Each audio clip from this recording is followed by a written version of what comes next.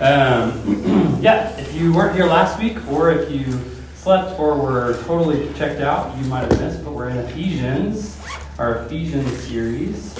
And Becca did just a killer job last week setting us up and getting us ready to dive into this thing.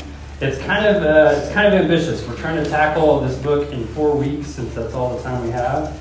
We're almost done with the semester. Some of you are excited about that, but we're kind of sad.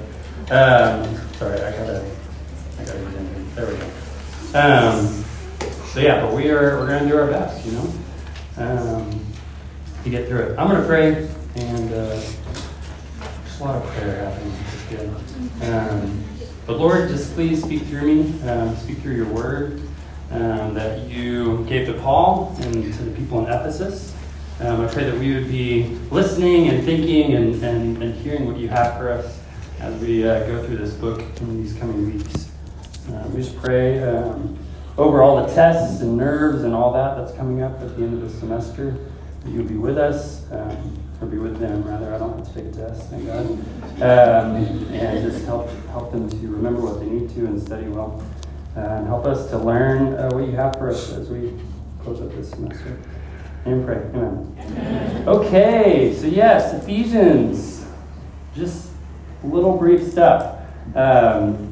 This is Paul to a group of churches in Ephesus. It's an interesting book because it's one of the few Paul books where he's not writing to a specific church, at least as best as we can tell.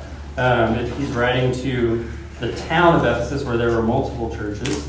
So in some ways, in Paul, like in 1 Corinthians, it's kind of interesting because he's like back and forth with them about stuff going on. Here we get a much more like kind of broad sample of what Paul would say, really it seems like, to Christians in general. And so in some ways, getting Ephesians into our context is a little bit easier. We don't have to have that extra step of like, okay, this is their specific thing. What was Paul trying to say overall? So it's kind of interesting just to think about that as we go through this. This is a little bit more of a theological book in a broad sense for Paul. I want to remember that concept from last week. We're talking about maturity in Ephesians. We're going for what? What word? Axios. Good. Okay, the Greek word that's translated into worthy. That Ephesians 4:1, right? Therefore, I urge you to live a life worthy of the calling you have received. That's kind of the theme verse. It's where right in the middle of Ephesians and the two sides of Ephesians kind of hang on it. Like I said, Becca set us up with that idea. And now over the next 3 weeks, we're going to go into specifics about what it looks like to live axios, to live worthy of this call. And we're going to break it down by looking specifically at what are some ways it looks like to live opposite of that, anaxios. So tonight we're talking about one of those anaxios scales. Can you hit the next one? Yeah, so there they are. So we've got listening, not at all, doing, way down. Listening and doing in tandem, and then we're listening, but we're not obeying. We're not actually living any of it out. Tonight, we're talking about this one over here. Listening, not at all, but we are doing stuff. So what does it look like, basically, when we have missed the step of actually hearing God's voice before we set out and start doing a bunch of things? And this can be both in a Christian or non-Christian frame of mind. We can be doing things for God, but not actually have listened to what God wants us to do, not actually have internalized the call he has for us and how to live out his words. And so we're just doing a bunch of stuff. We're just kind of like on the hamster wheel going. And God's like, okay, well, at some point, I'm going to need you to actually like slow down and hear what I need for you to do. So that's kind of what we're talking about tonight. Let me see. I want to make sure I said all that. Okay, cool. So let's actually look at this text. Open up your Bible. Let's go if you have them. We're going to read through some of Ephesians. I actually brought a real Bible. Wow. I never do this, but I'm excited about it. We'll see how this goes. Looking back and forth. Okay. So, this first section of Ephesians is talking about God's action, right? And then it stops in 4 and kind of transitions to our action. So, let's go to 1:15, and we're going to start there. Before there, I'm just skipping over it for time's sake, but basically it opens with kind of a normal, like letters at the time had a greeting and then some kind of blessing or thanksgiving there. That's kind of what we're going for, or what we're skipping over. It's still good, don't get me wrong, I'm just saying. It's not what we're focused on right Okay, so 1:15. This is why, since I heard about your faith in the Lord Jesus and your love for all the saints, I never stop giving thanks for you as I remember you in my prayer.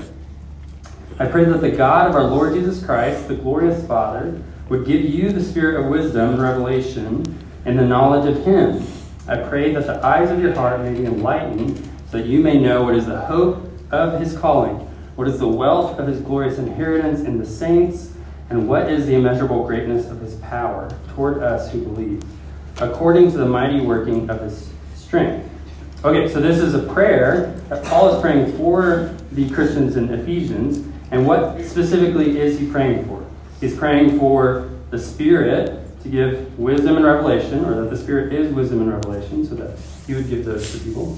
And then these three specific things. So you can look there and say, you can see that he's asking for them to have hope. Basically, that their heart would be enlightened to know the hope, right? So hope is the first thing. And then secondly, wealth of his glorious inheritance. So hope and then inheritance. He wants them to know these things. And then the third thing, power, right? So immeasurable greatness of his power. So hope, inheritance, power. I want you to remember those. Okay, so then he's just prayed for those things to be revealed to them, for them to experience these things, to know them, to be enlightened to them. Okay, then going down, starting in verse 20, it says, he exercises power in Christ by raising him from the dead and seating him at his right hand in the heavens, far above every ruler and authority, power and dominion, and every title given, not only in this age, but also in the one to come. And he subjected everything under his feet, and appointed him as head over everything for the church, which is his body, the fullness of the one who fills all things in every way. Okay, so this little section here following that, he's riffing on the power thing. It's almost like he's anticipating them being like, okay, tell me more about this power. He's like, I'm glad you asked. Let me tell you about it. So, no big deal. This is the power that, one, raised Christ from the dead, right? Now he's saying that same power is seated with God up in the heavenly realms and is now over everything. So he's praying this kind of intercessory prayer. So like just when you pray for your friend, like, hey, help my friend feel better. That's the same kind of prayer Paul is praying. He's just praying it for the Ephesians, for them to have this like understanding of God and his power. And along with that, he's praying, knowing they're going to read this, so he's reminding them and encouraging them about this stuff as he goes.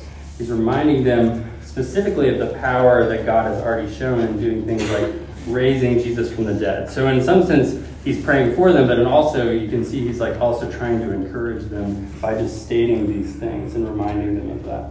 It kind of reminds me of like when you're like, I don't know, dealing with a friend who's like struggling or something is going on and they're just like kind of wallowing in it, and you're like, hey, like, remember like you a week ago, like how you like had some fight in you, had some gumption, like that's the side of you that needs to come out. It's almost like Paul's using a similar like kind of argument, like, hey, remember, like this is the same power that raised Jesus from the dead. Like, don't forget about this. Don't forget that that is the power that you are now in and a part of.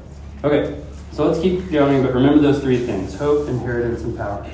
So, chapter 2, this isn't a new thought. I know we break it up in our Bibles, but this is just him continuing to talk about all that God has done on his side of the equation. So Paul turns away from what he did in Christ, and now he's talking about us, what God does in us. So, chapter 2, and you were dead in your trespasses and sins, in which you previously lived according to the ways of this world, according to the ruler of the power of the air, the spirit now working in the disobedient.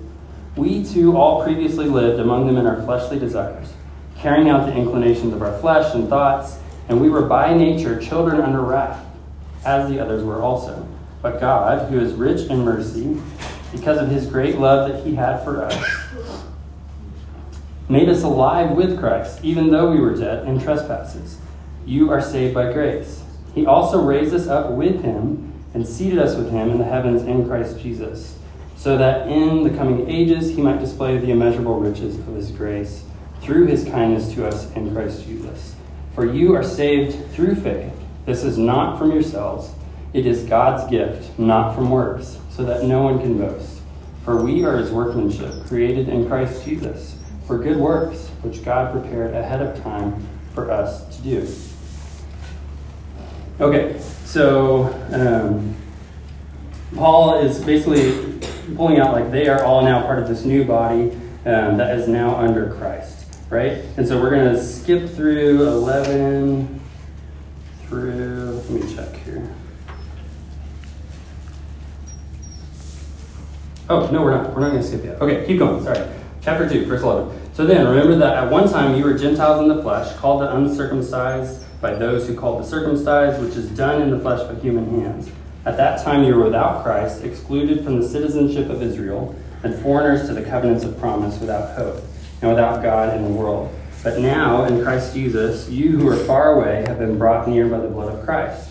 For he is our peace, who made both groups one, and tore down the dividing wall of hostility.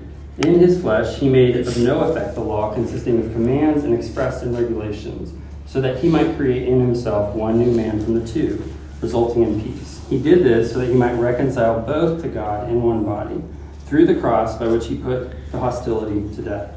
He came and proclaimed the good news of peace to you who are far away, and peace to those who are near. For through him we both have access in one spirit to the Father.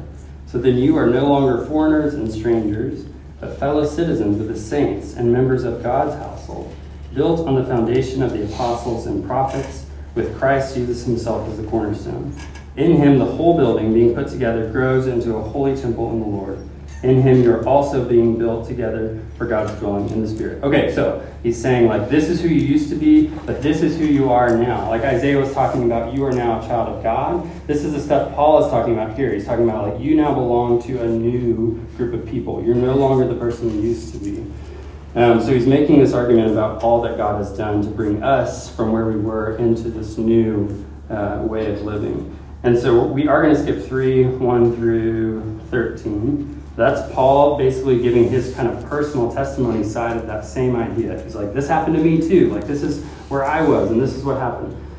So for time, we're skipping over that. But 3:14, let's pick up there. He says, for this reason I kneel before the Father, from whom every family in heaven and on earth is named. I pray that he may grant you, according to the riches of his glory, to be strengthened with power in your inner being through his Spirit, and that Christ may dwell in your hearts through faith.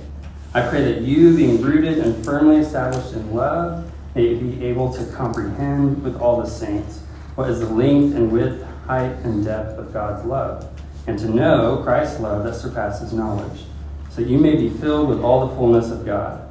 Now to him who is able to do above and beyond all that we ask or think, according to the power that works in us, to him be glory in the church and in Christ Jesus, to all generations, forever and ever. Amen. Okay, cool. So I know we read that last week, but I wanted to read it again because we're in this book. We're needing to soak it up a little bit. So turn to the person next to you. Just talk about what stood out to you this week in this passage. I need a drink of water. I don't know what that says about my cardio that I'm out of breath to start reading. So it's probably not good. Okay, so 3:14 through 21. What does he ask for here? This is another prayer, right? It's really neat. But he talks about them being strengthened by that same power he talked about earlier. So there's that power popping up again. And again, how does it happen? It says through the Spirit. That's, again, this is happening through the Spirit, not by them like mustering up the courage to be strengthened. He also talks about them having faith that would allow Christ to dwell in their hearts. So it's kind of this conditional thing. For Christ to dwell in their hearts, they have to have faith. And then he talks about us being rooted in love, and this really like kind of famous little phrase around comprehending the length, width, height, depth of God's love, and to know Christ's love. It's beautiful, right? It's this prayer, but it's also kind of poetic. And then what's our next verse? It's our theme verse, right? So therefore is always like, okay, I've said all this, now I'm going to tell you why. I, the prisoner in the Lord, urge you to live worthy of the calling you have received. That's our theme verse. So that concludes us from the first section where Paul's talking about all that God does and transitions into the second half of Ephesians, which we will get into in the next couple weeks. So you see what Paul does. He spends half the letter praying through and bringing them through theologically in these prayers a bunch of different aspects of what it means to live the Christian life, what God does in us, what God's love is looking like, what his action looks like, and his power. And all this he's saying is like planned long before you were here, long after you're gone, God is still going to be doing things. And he's kind of needing these thoughts to be swirling in our heads before the second half of the letter, where he transitions to actually talking to them about what they need to start doing in response to this. So he's like setting up their action. But in order to set that up, he keeps harping on, like, God is doing all of this. And so their response to all that Paul is talking about, their response to all that God has done, is to live worthy of that. To live worthy of all of that amazing stuff that Paul just talked about. To live axios to that. And I think, based on all of that, we can see that's kind of a tall order, right? But again, we've woven throughout there, talks about how this happens, and it's by the Spirit. So it is a tall order if it weren't for the Spirit. But notice along the whole way, the emphasis is on what God does, what the Spirit does, what the Spirit teaches us, reveals to us, how God's power helps us. The emphasis is not on us doing more, trying harder, working our fingers to the bone, trying to grasp that maturity. So this language about the Spirit really, honestly echoes the words of Jesus. If you want to turn to John 14, this is Jesus giving some final thoughts to his disciples. But anyways, John 14, 25 through 26, he says, I have spoken these things to you while I remain with you, but the Counselor, the Holy Spirit, whom the Father will send in my name, will teach you all things and remind you of everything I have told you. So Paul picks up on that idea and is working that into his prayers and his reminders to the Ephesians. Okay? So he's echoing some of that, what Jesus said. Okay, that brings me to my first point and explaining a little bit of the title of this sermon. First point is we need apocalypse, not ambition.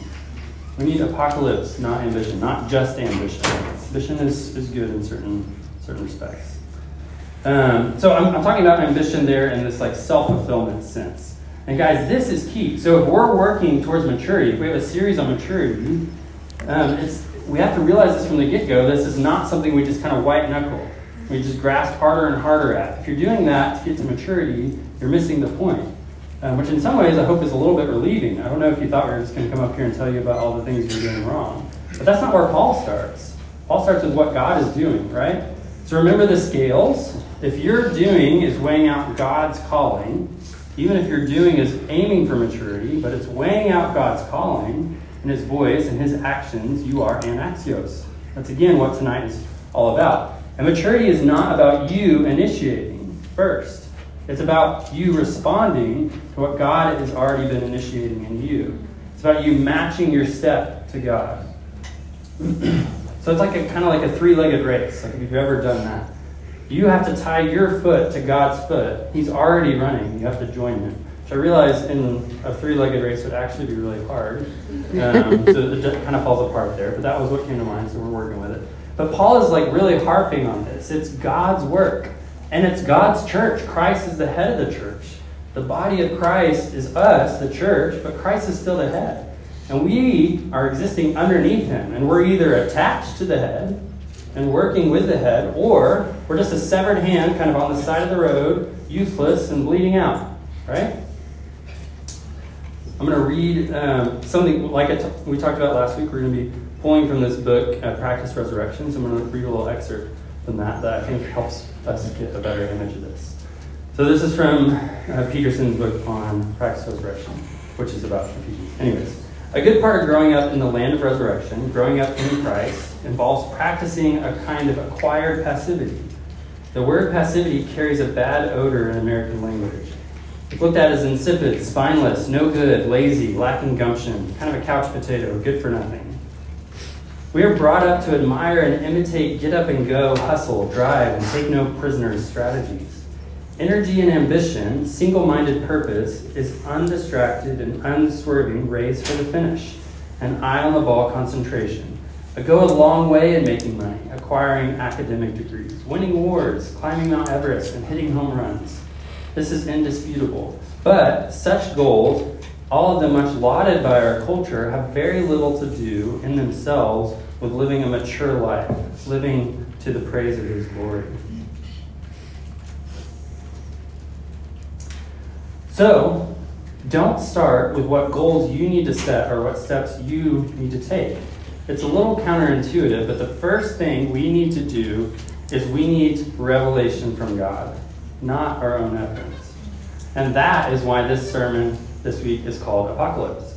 Original meaning, so a lot of us have like imagery of Mad Max and the end of the world, But apocalypse, in its actual original meaning, was this thing about reveal. If you're the Revelation Pizza Theo, you're already familiar with this. It's about uncovering, revealing, and it's associated with illumination and knowledge. And so Tim Mackey, as he explains kind of Ephesians and the way it works, is Ephesians works as communities' guides for comprehending and responding to the apocalypse of this crucified and risen King of the cosmos. So it's saying, like, God is revealing things to us. It's up to us to sit and peel back those layers with him in order to understand. So chapters 1 through 3, which we are just in, is all about Paul helping people comprehend what God is doing. It's the unveiling of what God is doing, and in some cases just a reminder. And then chapter 4 to 6, now we can go to responding. Does that make sense? So he opens with this song of praise, this poetry, and honestly, he's not just engaging our brains here, but he's giving us this experience of worship, which is a part of God revealing himself. Worship when we come here, when we do it in our car, when we do it alone, that is a part of us learning to let God reveal himself. So, in order to start on this road of maturity, we have to learn to start here. We have to learn to seek God's voice. We have to look for apocalypse. We have to slow down. We have to listen, not just act on whatever we have wings for. I'm going to read a couple more quotes from the book that I think are helpful. So, this orienting introduction text in Ephesians places us in a cosmos in which God starts everything. Everything. There is not a single verb commanding us to do something. Not so much as a hint or a suggestion that we are to do anything at all. There's no requirements, there's no laws, there's no chores, no assignments, no lessons. We are born into a cosmos in which all the requirements and conditions for growing up are not only in place, but already in action. This gets us out of the driver's seat forever. It is not self-help. This is God's ongoing project, and we have to learn the skill of receiving what God is actively doing for us. Are you tracking? I'm going to keep harping on this, but we've got to keep the right perspective on maturity. It is not a race out of our own efforts. It is a joining of God, a constant revolving around God. We can't lose sight of this. We are so wont to just go off on our own. Next one, we have short attention spans. Having been introduced to God, we soon lose interest in God, become preoccupied with ourselves. Self expands and the soul atrophies. Psychology starts to trump theology. Our feelings and our emotions, our health, our jobs, our friends, our families, all of them muscle the way to the center stage.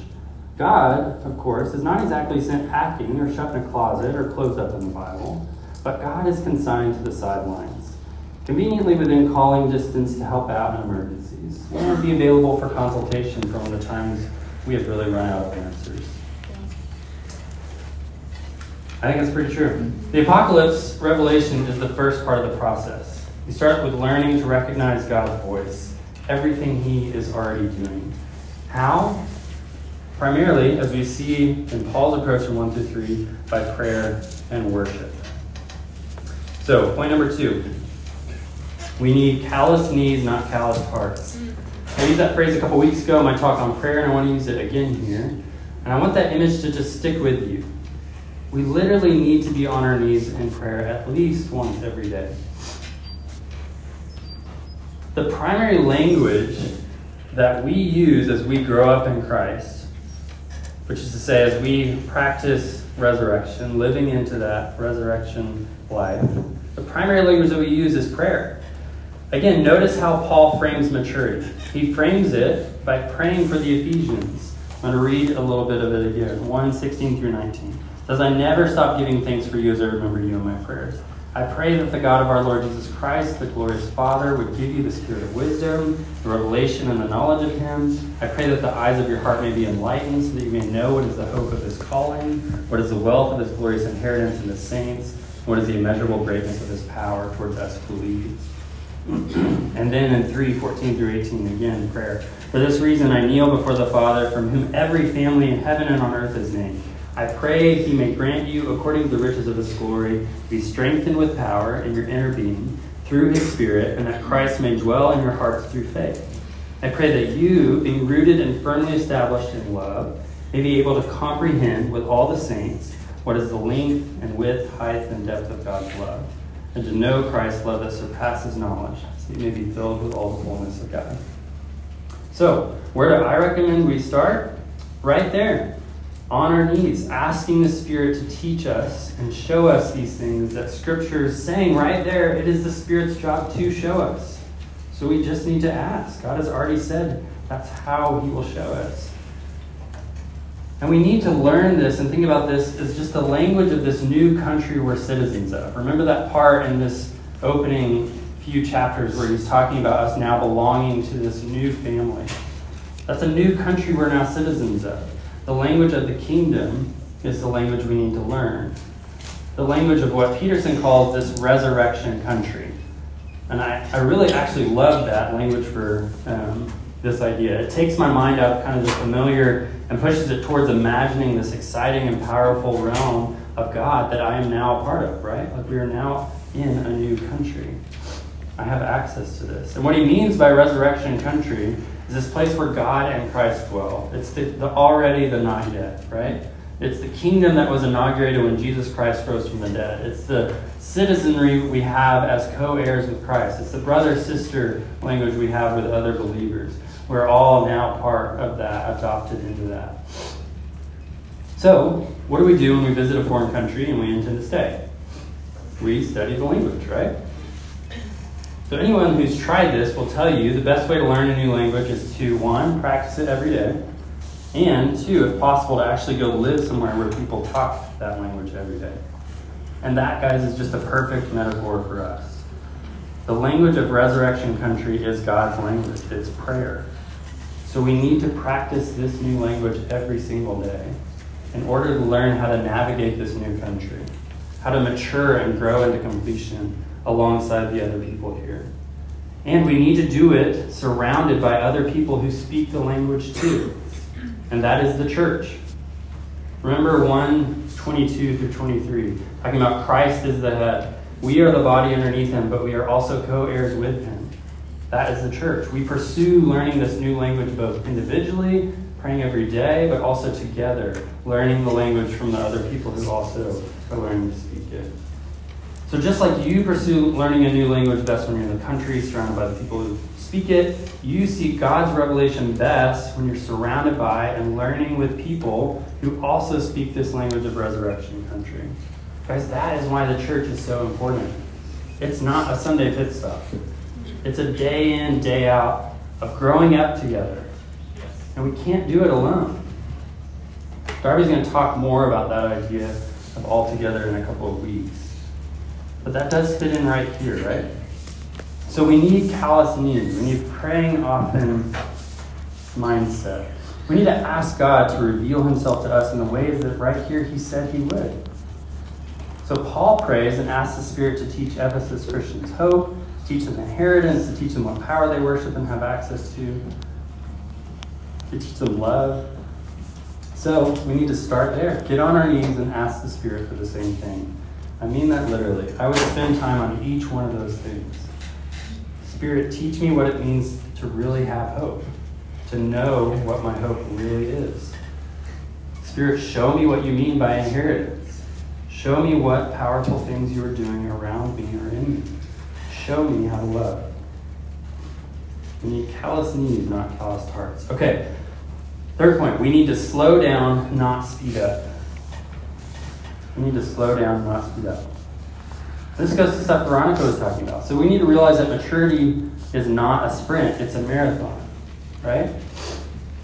Mighty oaks do not go from seedlings to rich canopies in a day or a year or even a decade. It takes a long time. God is apparently not as big of a fan of the rush growth process as we are. In resurrection country, we don't live in there and see this thing as a transactional kind of place to be, where I just ask God to change this one thing I've realized is deficient in me. He gives me that change, then I wait for the next thing until I realize something else, then I go back to him and ask for that change. That's transactional. That's not relational. That's not how God intended for us to be with him. This stuff takes time. And again, we need to seek God's words to be able to know how to keep in step with them. So I want to transition to give you some more ideas of how we actually do this. And I mean this for us as a community, not just for these things to be done on our own. Although doing some of this on our own is a part of it. Remember, learning the language you study, usually on your own, but you also practice it with other people. Same thing here. So how do we go about this? First thing, I think we need to meditate on Scripture more. Meditate on Scripture more. I've had this image in my head of a tea bag and a cup. We're the cup, and then Scripture, God's voice, His calling, all that's wrapped up in Scripture is the tea bag. So we need to steep ourselves in Scripture. We need to spend so much time soaking up this language of God, the words of God, that we begin to be flavored by it. Just like that hot water is flavored by the tea over time, right? The longer it sits with it, the more the flavor comes out. Then the words of God overflow from us. They're sprinkled in our conversations. They work themselves into our thoughts. Colossians 3:16 talks about this. I'm going to go there real quick. It says, "Let the word of Christ dwell richly among you, in all wisdom, teaching and admonishing one another through psalms, hymns, and spiritual songs, singing to God with gratitude in your hearts." So in order for us to live Axios, we have to get familiar with the voice of God. So soak yourself in His words that we already have. I have some specific suggestions for this I thought would be helpful. Obviously, the Gospels are a great place to be. The Psalms, those have been used over and over throughout Christian history as meditative literature for us. But let's remember where Paul points his listeners to specifically. So I told you to remember these three. He points them to understanding their hope, their inheritance, and the power of God. And then I didn't tell you this one, but also he talks about that they would learn to love and learn to understand God's love. So I have some suggestions for specific passages of Scripture that I think we should really get familiar with as a community. Scriptures I think we should meditate on over and over. So first one, around love. John 15 through 17. If you were here for our John series last year, you would have heard some of this stuff. Or actually all of it, we read all of it. But particularly chapter 17. So it's prayer of Jesus to God. And in it, you really just get to see reflected back to us Jesus' heart for us, essentially. It's beautiful. It's a great passage to meditate on for the concept of love. Like, what does it look like to love people like Jesus does? We have these stories that show it. But in this passage, we hear from Jesus' own lips his heart. And I think it's so good for us to think through over and over. Okay, the next one, Ephesians 3:17 through 19. So that one should be familiar to you. We just read it. That's the one that's, and that Christ may dwell in your hearts through faith, that you, being rooted and firmly established in love, may comprehend with all the saints what is the length and width, height and depth of God's love. Okay, so that's on love. Those are just a couple. Obviously, there's plenty of scripture. Just giving us somewhere to start. And then next one, inheritance. So he talks about that they would know their inheritance. Okay, Romans 8. We talked about this one earlier in the year when we were talking about identity and where we get our value, if you remember that. But guys, we have to understand this one. Like I talked about a couple weeks ago, we have to understand who we are to God. What it means to be co-heirs with Christ. What it means to be the child who can interrupt the Father and bang on the door in the middle of the night. And this has profound answers to us about all of the identity questions that surround us and swirl in our head and are in the culture right now. So if we're going to make any sense of all that, if we're going to be able to stand firm, we have to internalize our real and true identity. So I want you to meditate on Romans 8. Pray for the Spirit to show you who you are and where your inheritance is. And then hope. Okay, so this one, so important. We have to truly internalize where all this is going. We're going towards resurrected bodies, physical bodies, a totally new and good earth with mountains and trees and people who have fully matured and become one with the Father. And these pockets of kingdom that we talk about now, the overlap between that new creation and in the now, the already not yet, all of that will be just brought to completion. It'll be everywhere. And if you have really internalized that mindset and realized that hope that you actually have, it makes all of the crap, all of the suffering in this world, and all the pain we experience, it just makes it pale in comparison to what's coming. I'm not saying it doesn't make it nothing, or doesn't make it still real, but it just resets what we think and how we experience that stuff. So we need to start living like we really believe that. And to do that, I think we have to really internalize our hope. So, good passage for this, 1 Corinthians 15, Revelation 19 through 22 in particular. I mean, the book of Revelation as a whole. I mean, some of it's pretty wild, but 19 through 22 in particular. Meditating on those scriptures.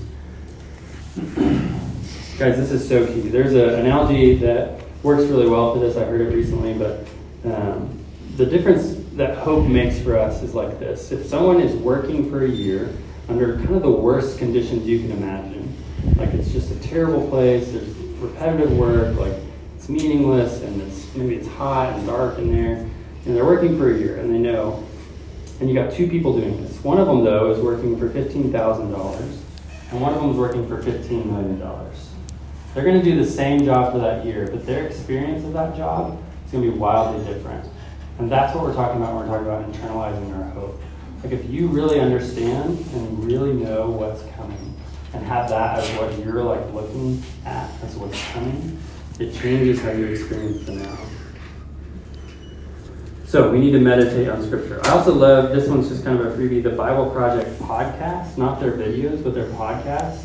They like go through Scripture very slowly and like unpack it at this like almost snail's pace. So if you're into that, I recommend it. It might be a little bit much sometimes, but I do recommend it. So meditate on Scripture, that's the first thing. Secondly, we need to learn the rhythm of worship. Actually, I'm pretty excited about our community's attitude towards worship, especially when we come together.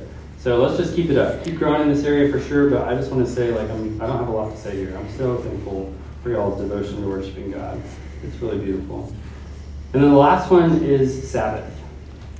This goes to slowing down. I mean, we did a whole sermon on Sabbath at the end of last semester, but we need to learn to carve out space for Sabbath.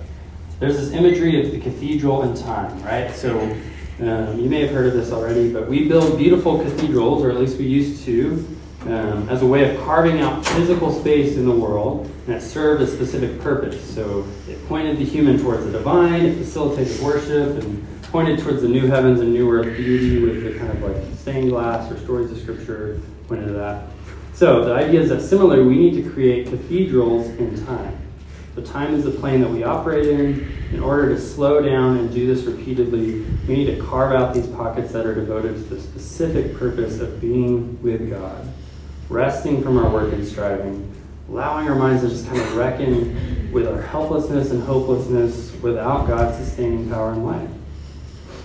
And that is just a total kind of rejection of our society's restlessness, its pace, its achievement mindset.